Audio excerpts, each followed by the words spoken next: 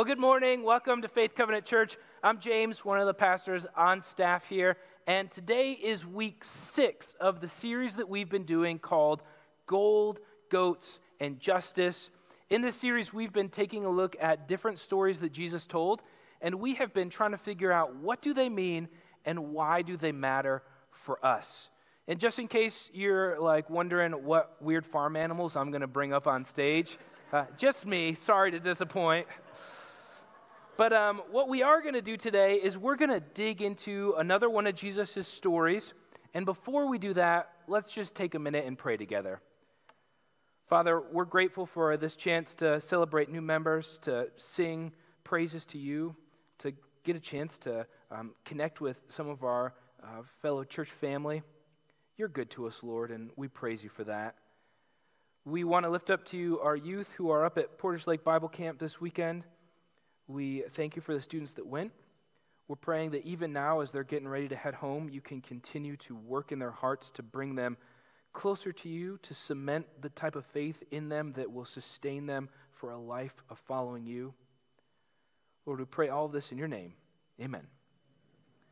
So today's story is found in the book of Matthew, chapter 13. It's a little bit longer, so you might want to pull out your phone or a Bible. We'll also have the text up here on the screen.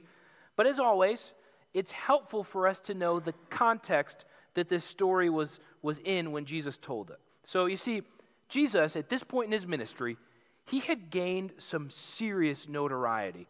He had been going around the whole area teaching and healing and casting out demons and doing all sorts of things that were making him well known as something special. And so whenever he showed up somewhere to do some teaching, people would gather. Now, typically a public teacher like Jesus, the way they would do it is they'd show up to a public area and they would take a seat and people would form a nice little horseshoe around them and they'd teach like that. But when you had as much notoriety as Jesus, that's just not going to work because there's so many people. So in this story, Jesus shows up to a local lake and the crowds just bombard him. There's so many people there. So he commandeers a boat. The Bible puts it nicely that he just takes a boat, but I don't know whose boat it was. Does he know whose boat it was? I don't know. So he takes this boat, and he goes out into the lake, and he stands there, and he starts teaching this tremendous crowd. And this is the story that Jesus decided to open with. It goes like this. Then he told them many things in parables, saying, a farmer went out to sow his seed. As he was scattering the seed, some fell along the path, and the birds came and ate it up. Some fell on rocky places where it did not have much soil. It sprang up quickly because the soil was shallow. But when the sun came up, the plants were scorched, and they withered because they had no root. Other seed fell among thorns, which grew up and choked the plants. Still other seed fell on good soil, where it produced a crop 160 or 30 times what was sown. Whoever has ears, let them hear. So you've got this massive crowd. You've got Jesus in a boat, yelling this out to the crowd in front of him. And this is what he decided to tell them. Now remember, Jesus also has this group of disciples who follow him everywhere around like they're little puppies. You know, they're trying to do everything that he's doing. They're hanging on every one of his words. And they respond to Jesus pretty much the same way we do. They're like, what are you talking about, Jesus? This is how Matthew describes it. The disciples come and they say to him, why do you speak to the people in parables? Basically, the disciples are like, Jesus, why the riddles? It doesn't make a lot of sense. People have a hard time understanding you. We don't understand you. Anyone ever ask that question? Jesus, why don't you just make it a little more clear for me, a little more straightforward? Well, this is how Jesus ends up responding to their question. And if you're sitting there wondering, what does this story mean? The way Jesus responds is just a little more confusing. This is what Jesus says about why he decides to teach in parables. He says to his disciples, because the knowledge of the secrets of the kingdom of heaven has been given to you, but not to them. Whoever has will be given more, and they will have an abundance. Whoever does not have, even what they have will be taken from them. This is why I speak to them in parables. Though seeing, they do not see. Though hearing, they do not hear or understand. In them is fulfilled the prophecy of Isaiah. You will be ever hearing, but never understanding. You will be ever seeing, but never perceiving. For this people's heart has become calloused. They hardly hear with their ears, and they have closed their eyes. Otherwise, they might see with their eyes, hear with their ears, understand with their hearts, and turn, and I would heal them. But blessed are your eyes because they see, and your ears because they hear. For truly I tell you, many prophets and righteous people longed to see what you did, but did not see it, and hear what you hear, but did not hear it. All right, this is a tough little section, but it's actually incredibly important to help us gain a better perspective of the story that Jesus just told. So basically, what Jesus is getting at is that he wants to teach in parables because it helps separate those who really want to follow from those who don't. In these verses, Jesus says he speaks in parables because there are some who desire to understand, some who really want to think about what's being said, some who are taking this really seriously. And Jesus says the parables are for them. Those who are willing to take these sometimes confusing teachings and think about them and ask questions about them, they're going to understand. They're going to grow in their knowledge and obedience. These are the people that Jesus is talking about when he says, whoever has will be given more, and they will have an abundance. What do they have? A desire to understand, a desire to follow. And what does Jesus give them? An abundance of that. But then there are others for whatever reason, they don't care enough, or they don't want to put in the effort, or they're not interested in Jesus to actually follow him. They just maybe want a free meal like he often gives. With these people, they're not going to put in the effort to understand what Jesus is trying to teach.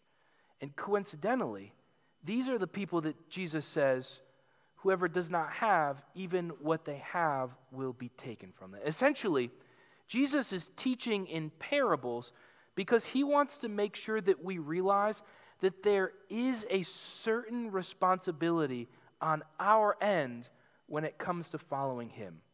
And parables, they either force us to accept that responsibility or neglect it. We're either going to respond to the parables by saying, Jesus, I want to understand you.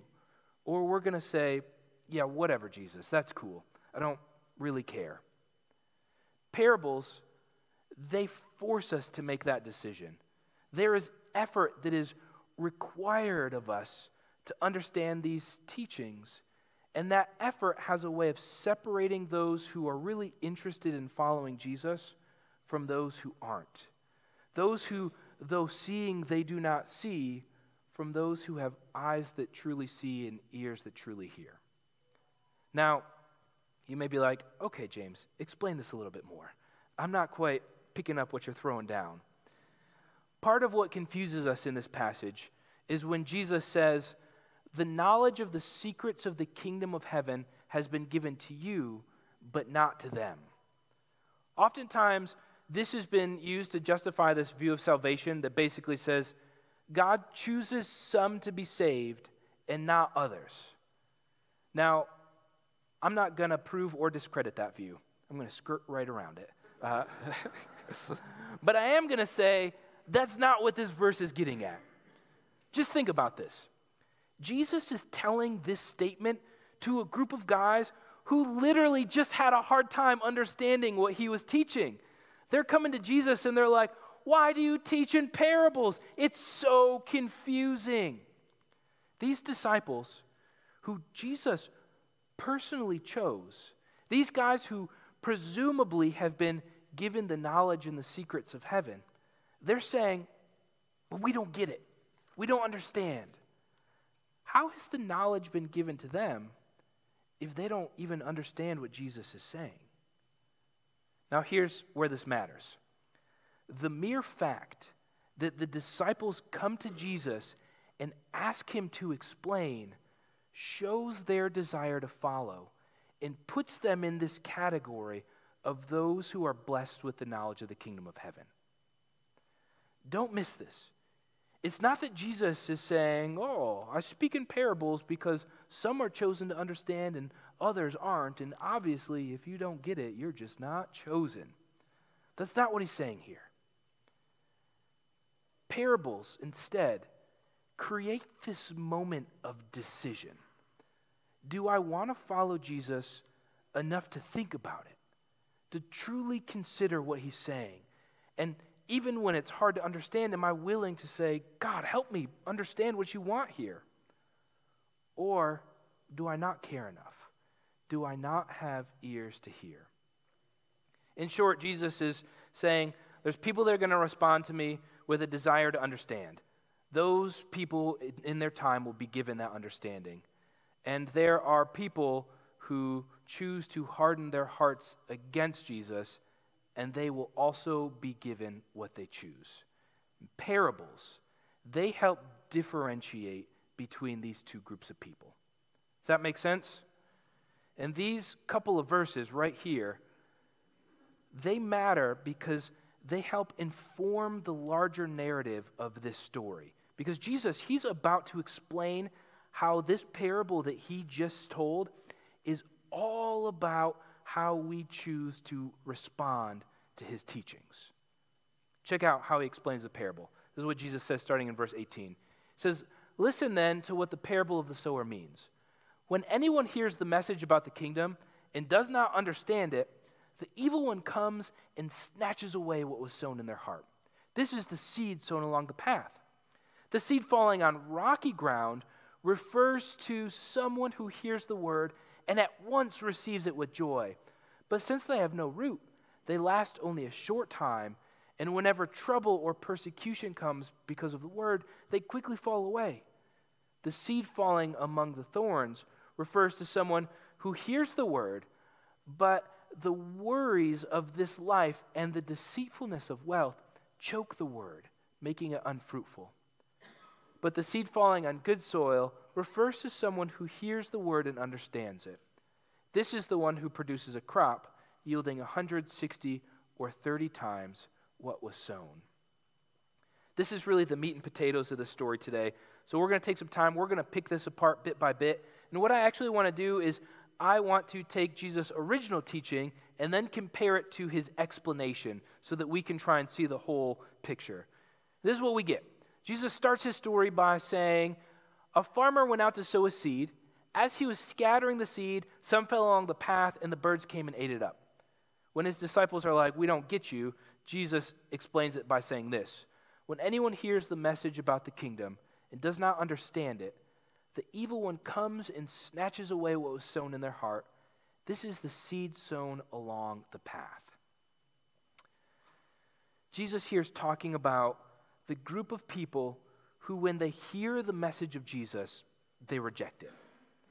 One of the words that throws us off here is the word understand. Jesus says, when anyone hears the message of the kingdom and does not understand it, Jesus isn't saying here that they just don't grasp it. You know, he's not saying when anyone hears the message and doesn't get it, he's not saying if you hear it and it's not making sense to you, if you're sitting out there and you're like, yeah, I'm not quite grasping what Jesus is laying down, he's not talking about that kind of understanding. Because implicit in the Greek word that we translate as understand is this idea that it makes some sort of sense.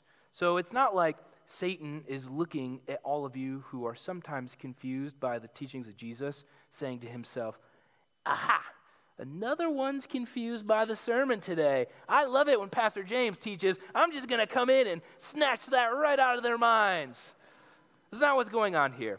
No, the idea is more like when someone hears the message and it makes some sense to them, but instead of seeing Jesus' message as something that they need, they respond by saying, I don't really need that. That's dumb.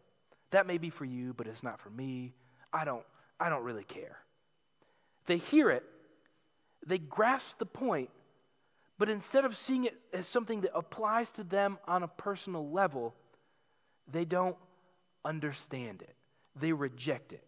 Because if they did truly understand, instead of rejecting it, they would say, oh my goodness, that is the best thing I've ever heard. Jesus, I need you now and forever.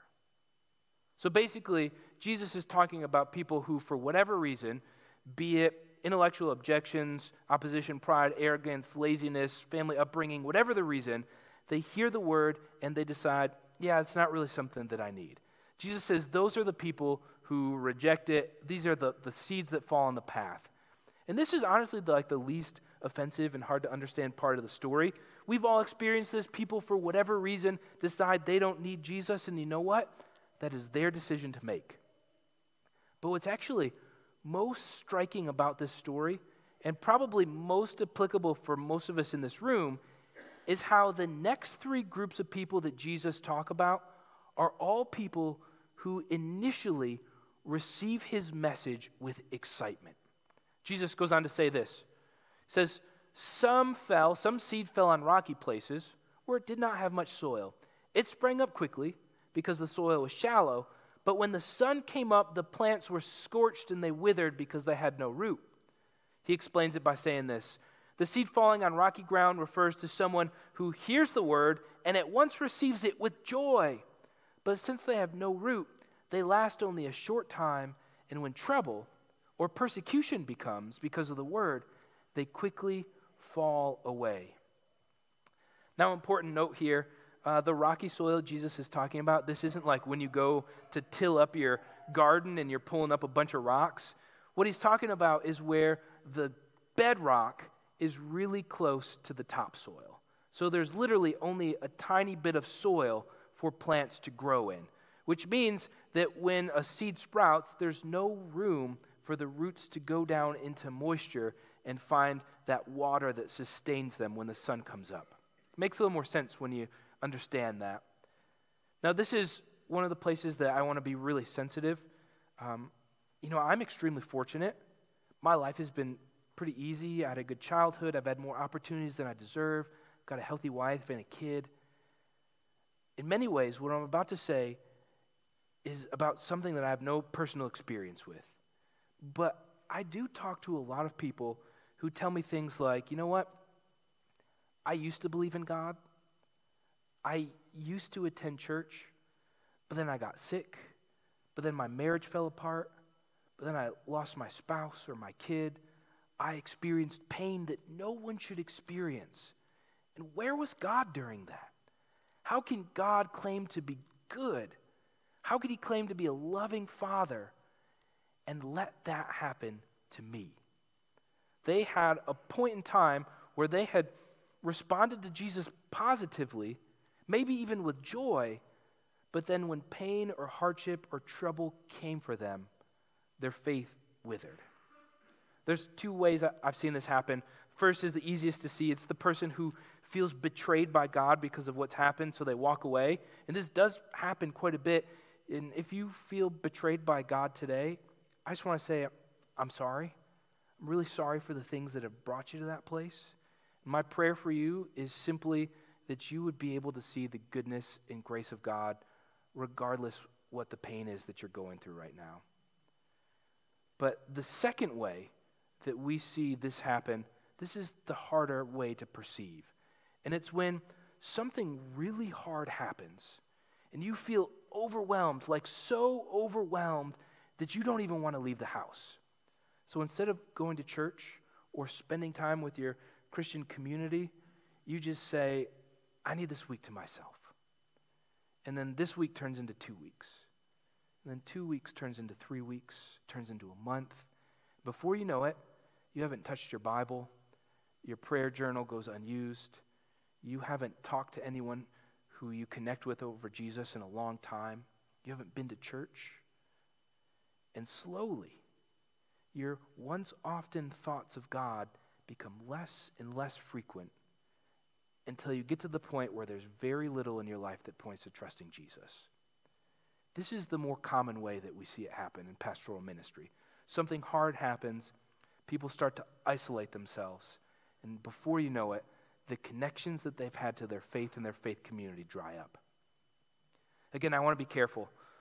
To question where God is, or to wonder why a loving God could let a terrible thing to happen, or even to feel doubt or strain or hardship in your faith during pain, none of that's wrong. In fact, we see this kind of questioning and doubt in Scripture all the time. Even King David cries out, he said, I say to God, my rock, why have you forgotten me? Why must I go about mourning, oppressed by the enemy? My bones suffer mortal agony as my foes taunt me, saying to me all day long, where's your God? Why, my soul, are you so downcast? Why so disturbed within me? David voices this kind of doubt, this kind of wondering of where God is. He says, God, why have you abandoned me? And in so doing, he validates our pain and our doubt. And we see that it's okay to have times in your faith where your hardship makes it difficult. But the difference between what David does in this psalm and what Jesus is talking about in this parable is that in the parable, the people who go through pain and hardship, it drives them away from God. But for David, his pain drives him into a deeper pursuit of God. Right after writing these words, this is what David writes down. He says, put your hope in God, for I will yet praise him, my Savior and my God. David realizes one of the essential truths in having a faith that has deep roots, and that is that the way through pain is not to abandon God, but rather to keep running to him. To be honest with him about how you're feeling, but to be running to him. There's no promises in Scripture that say having faith in Jesus will spare you from pain. In fact, the assumption that a lot of the New Testament authors have is actually the opposite. But hardship should push us deeper into the way of Jesus. It should drive us to put our hope in the Lord. So Jesus is saying, hey, there are people who are going to receive me at first with joy, but when life gets hard, they're going to turn away. Instead of running closer to me, they're going to drift farther away. That's the seed that falls on rocky soil. And then Jesus tells us of this next group of people. He says this, other seed fell among thorns, which grew up and choked the plants. The seed falling among the thorns, it refers to someone who hears the word, but the worries of this life and the deceitfulness of wealth choke the word, making it unfruitful. When I was first getting into ministry, one of my mentors gave me this piece of advice. He said, you can only care about so many things. His point was this, that each and every one of us, we are finite beings, and as much as we can pretend that we can do it all, we can't. We all have limited emotional space, limited time, limited relational capacity. In fact, I might even argue that most of us overestimate those things in our lives, and that's why we're always stressed and tired and weary, because we try and fill our lives with way more than we possibly can. And this is exactly what Jesus is talking about here. He says, hey, there's a bunch of people who will hear my message and receive it and understand why they need it. They're going to say, yes, Jesus, we need you. You are the best. But because there are so many other things in the world to worry about, so many other things to pursue besides Jesus, your kids, advancing in your career, football, fly fishing, crafting, home improvements, vacations, volunteer organizations, all the shows on Netflix that you can just watch episode after episode after episode. He's saying these people will never have a faith that produces fruit because that faith gets choked out by all of these other things. He's basically saying, hey, many people who hear my message and want it for themselves simply will never be willing to create the space needed for the message to flourish. Every time they get excited about following Jesus, it just gets crowded out by the other things that they want to have in their lives. Now, I personally think this is one of the biggest dangers in our suburban context, that all of the good things that we have the opportunity to do will keep us from investing the thought and energy into what truly matters. And what happens is our church attendance ends up being spotty or fringe at best. Our devotional life is next to nothing. And we want to give, but that house was so nice. And maybe it's a little more than I can afford, but we can do it as long as we don't practice generosity. And we want to spend more time serving or discipling our families or whatever. But all of the other things that are just begging for our time and attention keep us from it. Jesus says, these people, even though they understand why they need Jesus, they end up bearing no fruit. Now this is a moment where we got to ask the question, what's Jesus mean when he talks about bearing fruit or producing seed? And it's quite simple. If you think about the metaphor, Jesus is the farmer. His message is the seed. You are the soil. To produce fruit means that your soil creates the right environment for the seed to do what it's supposed to do. This means that we create the right environment where the message of Jesus produces in us a life that begins to look more and more and more like him. From a behavioral perspective, it means we're growing in love, joy, peace, patience, kindness, self-control. From a financial perspective, it means that we're growing in our generosity over time and that our attachment to things is decreasing. From a community standpoint, it means that we're invested in fellow Christians and that we care about the sick and the poor and the marginalized. We're growing in prayer, our understanding of Scripture. To bear fruit means that the message of Jesus is doing exactly what it's supposed to do in our hearts and in our lives. Now, this brings us actually to the last type of soil. Jesus says, still other seed fell on good soil where it produced a crop, 160 or 30 times what was sown. Whoever has ears, let him hear. And this is how he explained it. But the seed falling on good soil, it refers to someone who hears the word and understands it.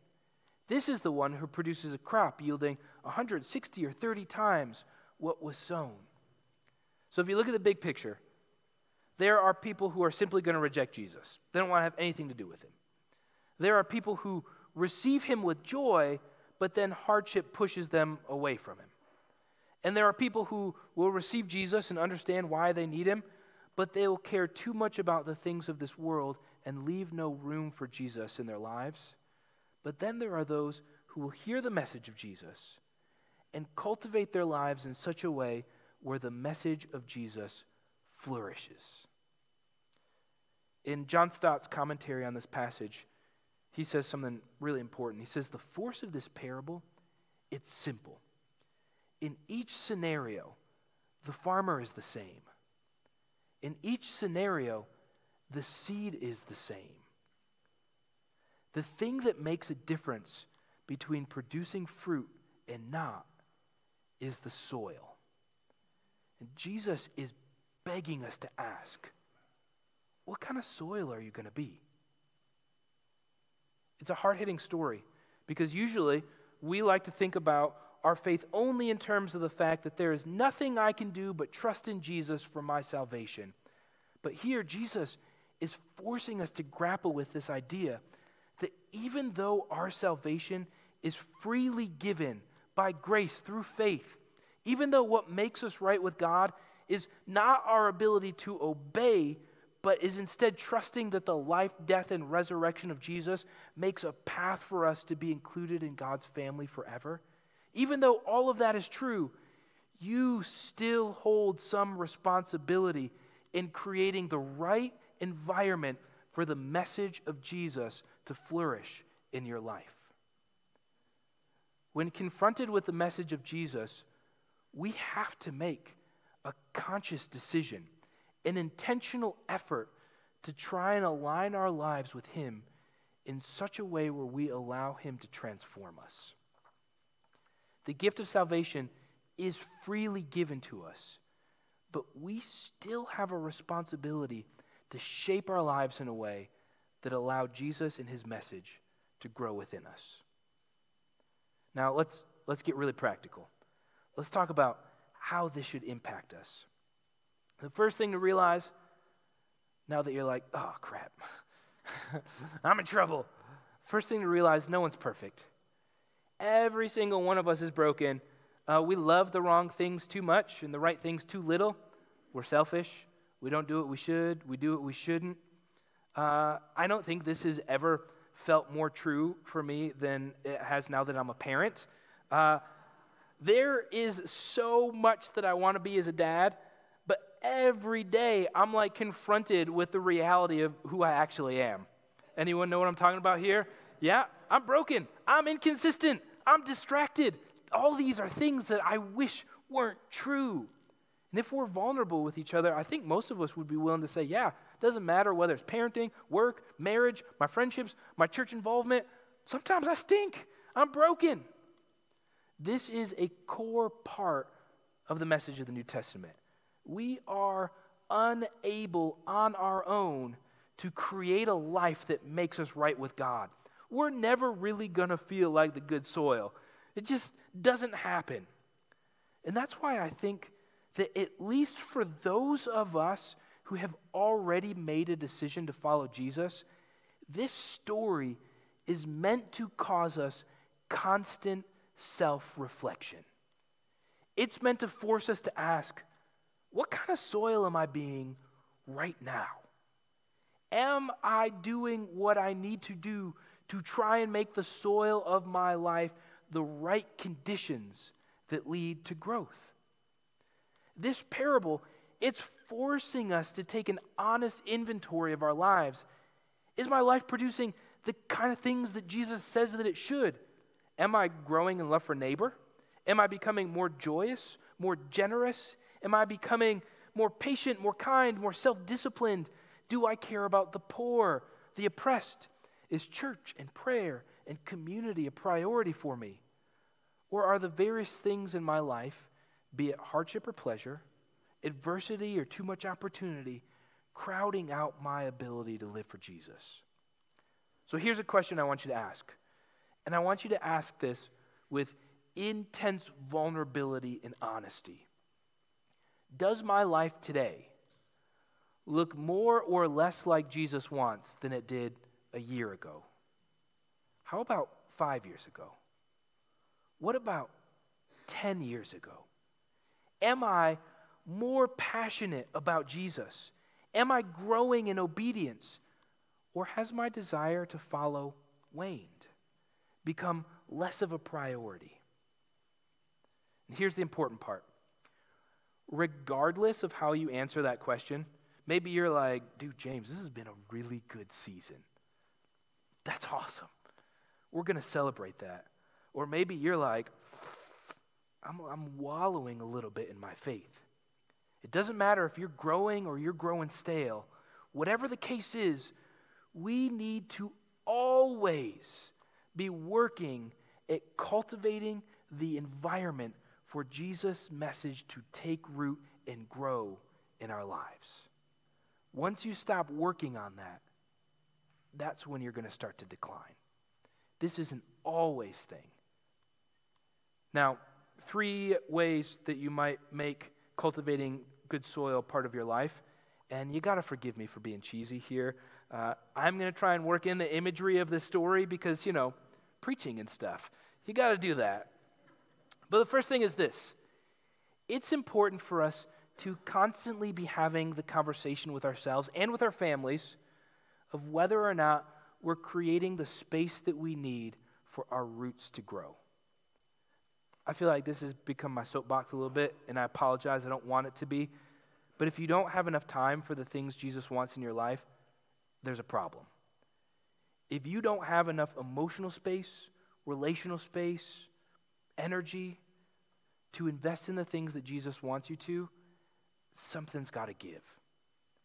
Now, this is not something that we always get right or always get wrong. This is really like a back and forth tension thing that we should always be working on, a continual conversation. So here's my proposed action plan for you.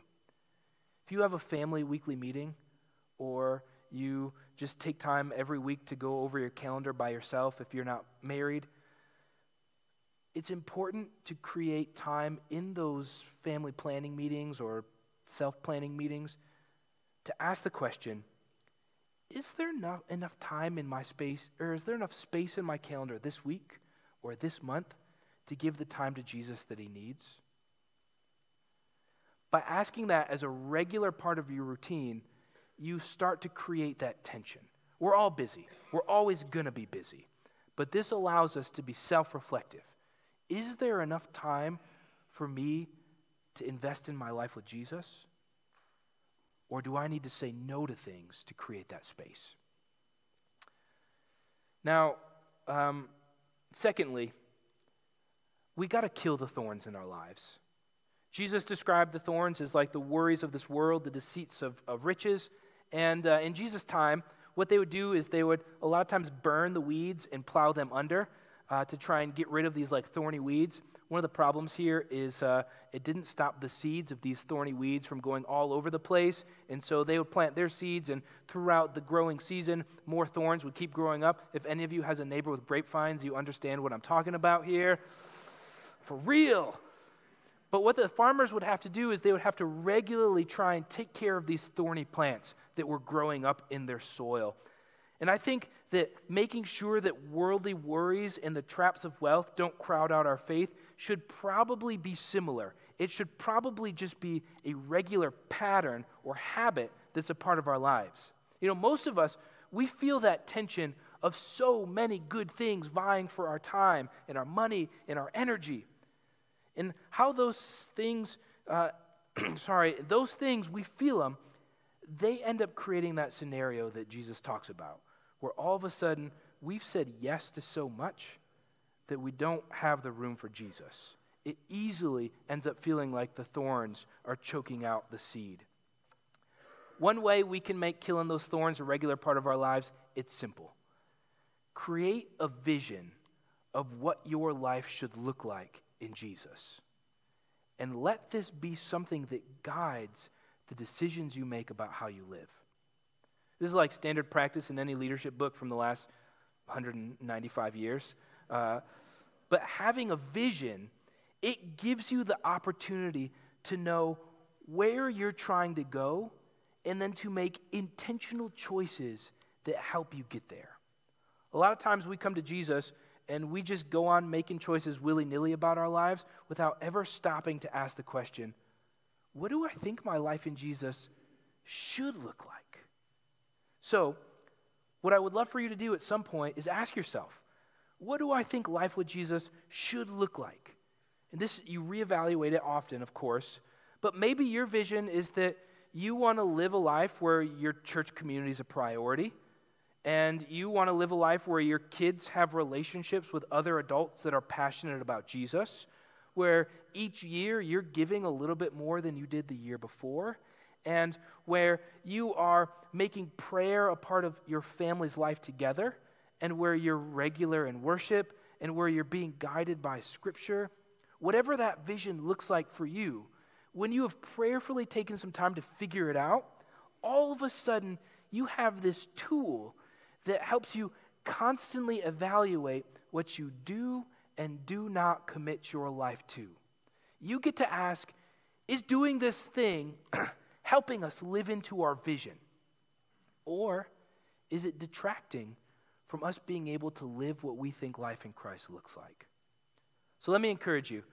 If you're married, sit down and ask together, what do we think it should look like to live and follow Jesus together?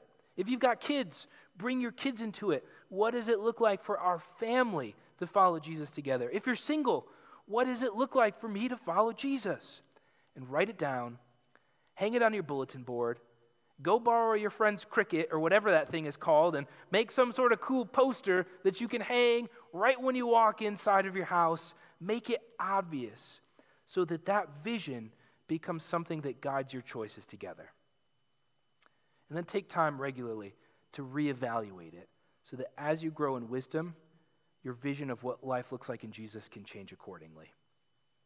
Now finally, and I gotta say this is James's opinion, not straight from the Bible, but there are certain things that seem to be non-negotiables that every Christ follower should have in order to cultivate good soil.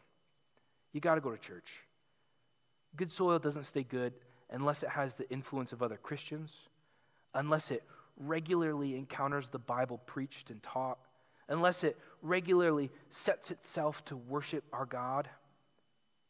On top of that, we've got to be engaged in some sort of more intimate Christian community where we have the chance to humble ourselves and be vulnerable and open, pray for each other. We've also got to make time to serve. Jesus is pretty clear. A life with Jesus looks like a life of service. It has been my experience that soil tends to not produce fruit when those factors aren't present. It just is what it is. Now, as we wrap up today, I hope that you see this in our story. That in every scenario, the farmer is the same. The seed is the same. The thing that makes the difference in whether that seed produces fruit or not is the soil. We are the soil. And even though we are saved by grace through faith, we still have a responsibility to cultivate our lives in a way that allows the message of Jesus to flourish. Let's pray. Father, we thank you for the stories that you told through Jesus.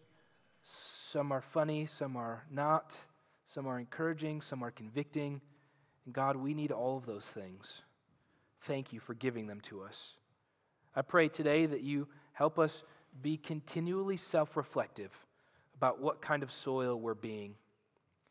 I ask that you give us the wisdom to understand what it should look like to live with you and to make choices that help us align that vision with the reality of our lives. Help us kill those thorns. Help us grow deep roots that sustain us even in the midst of hardship. Lord, we pray all this in your name. Amen.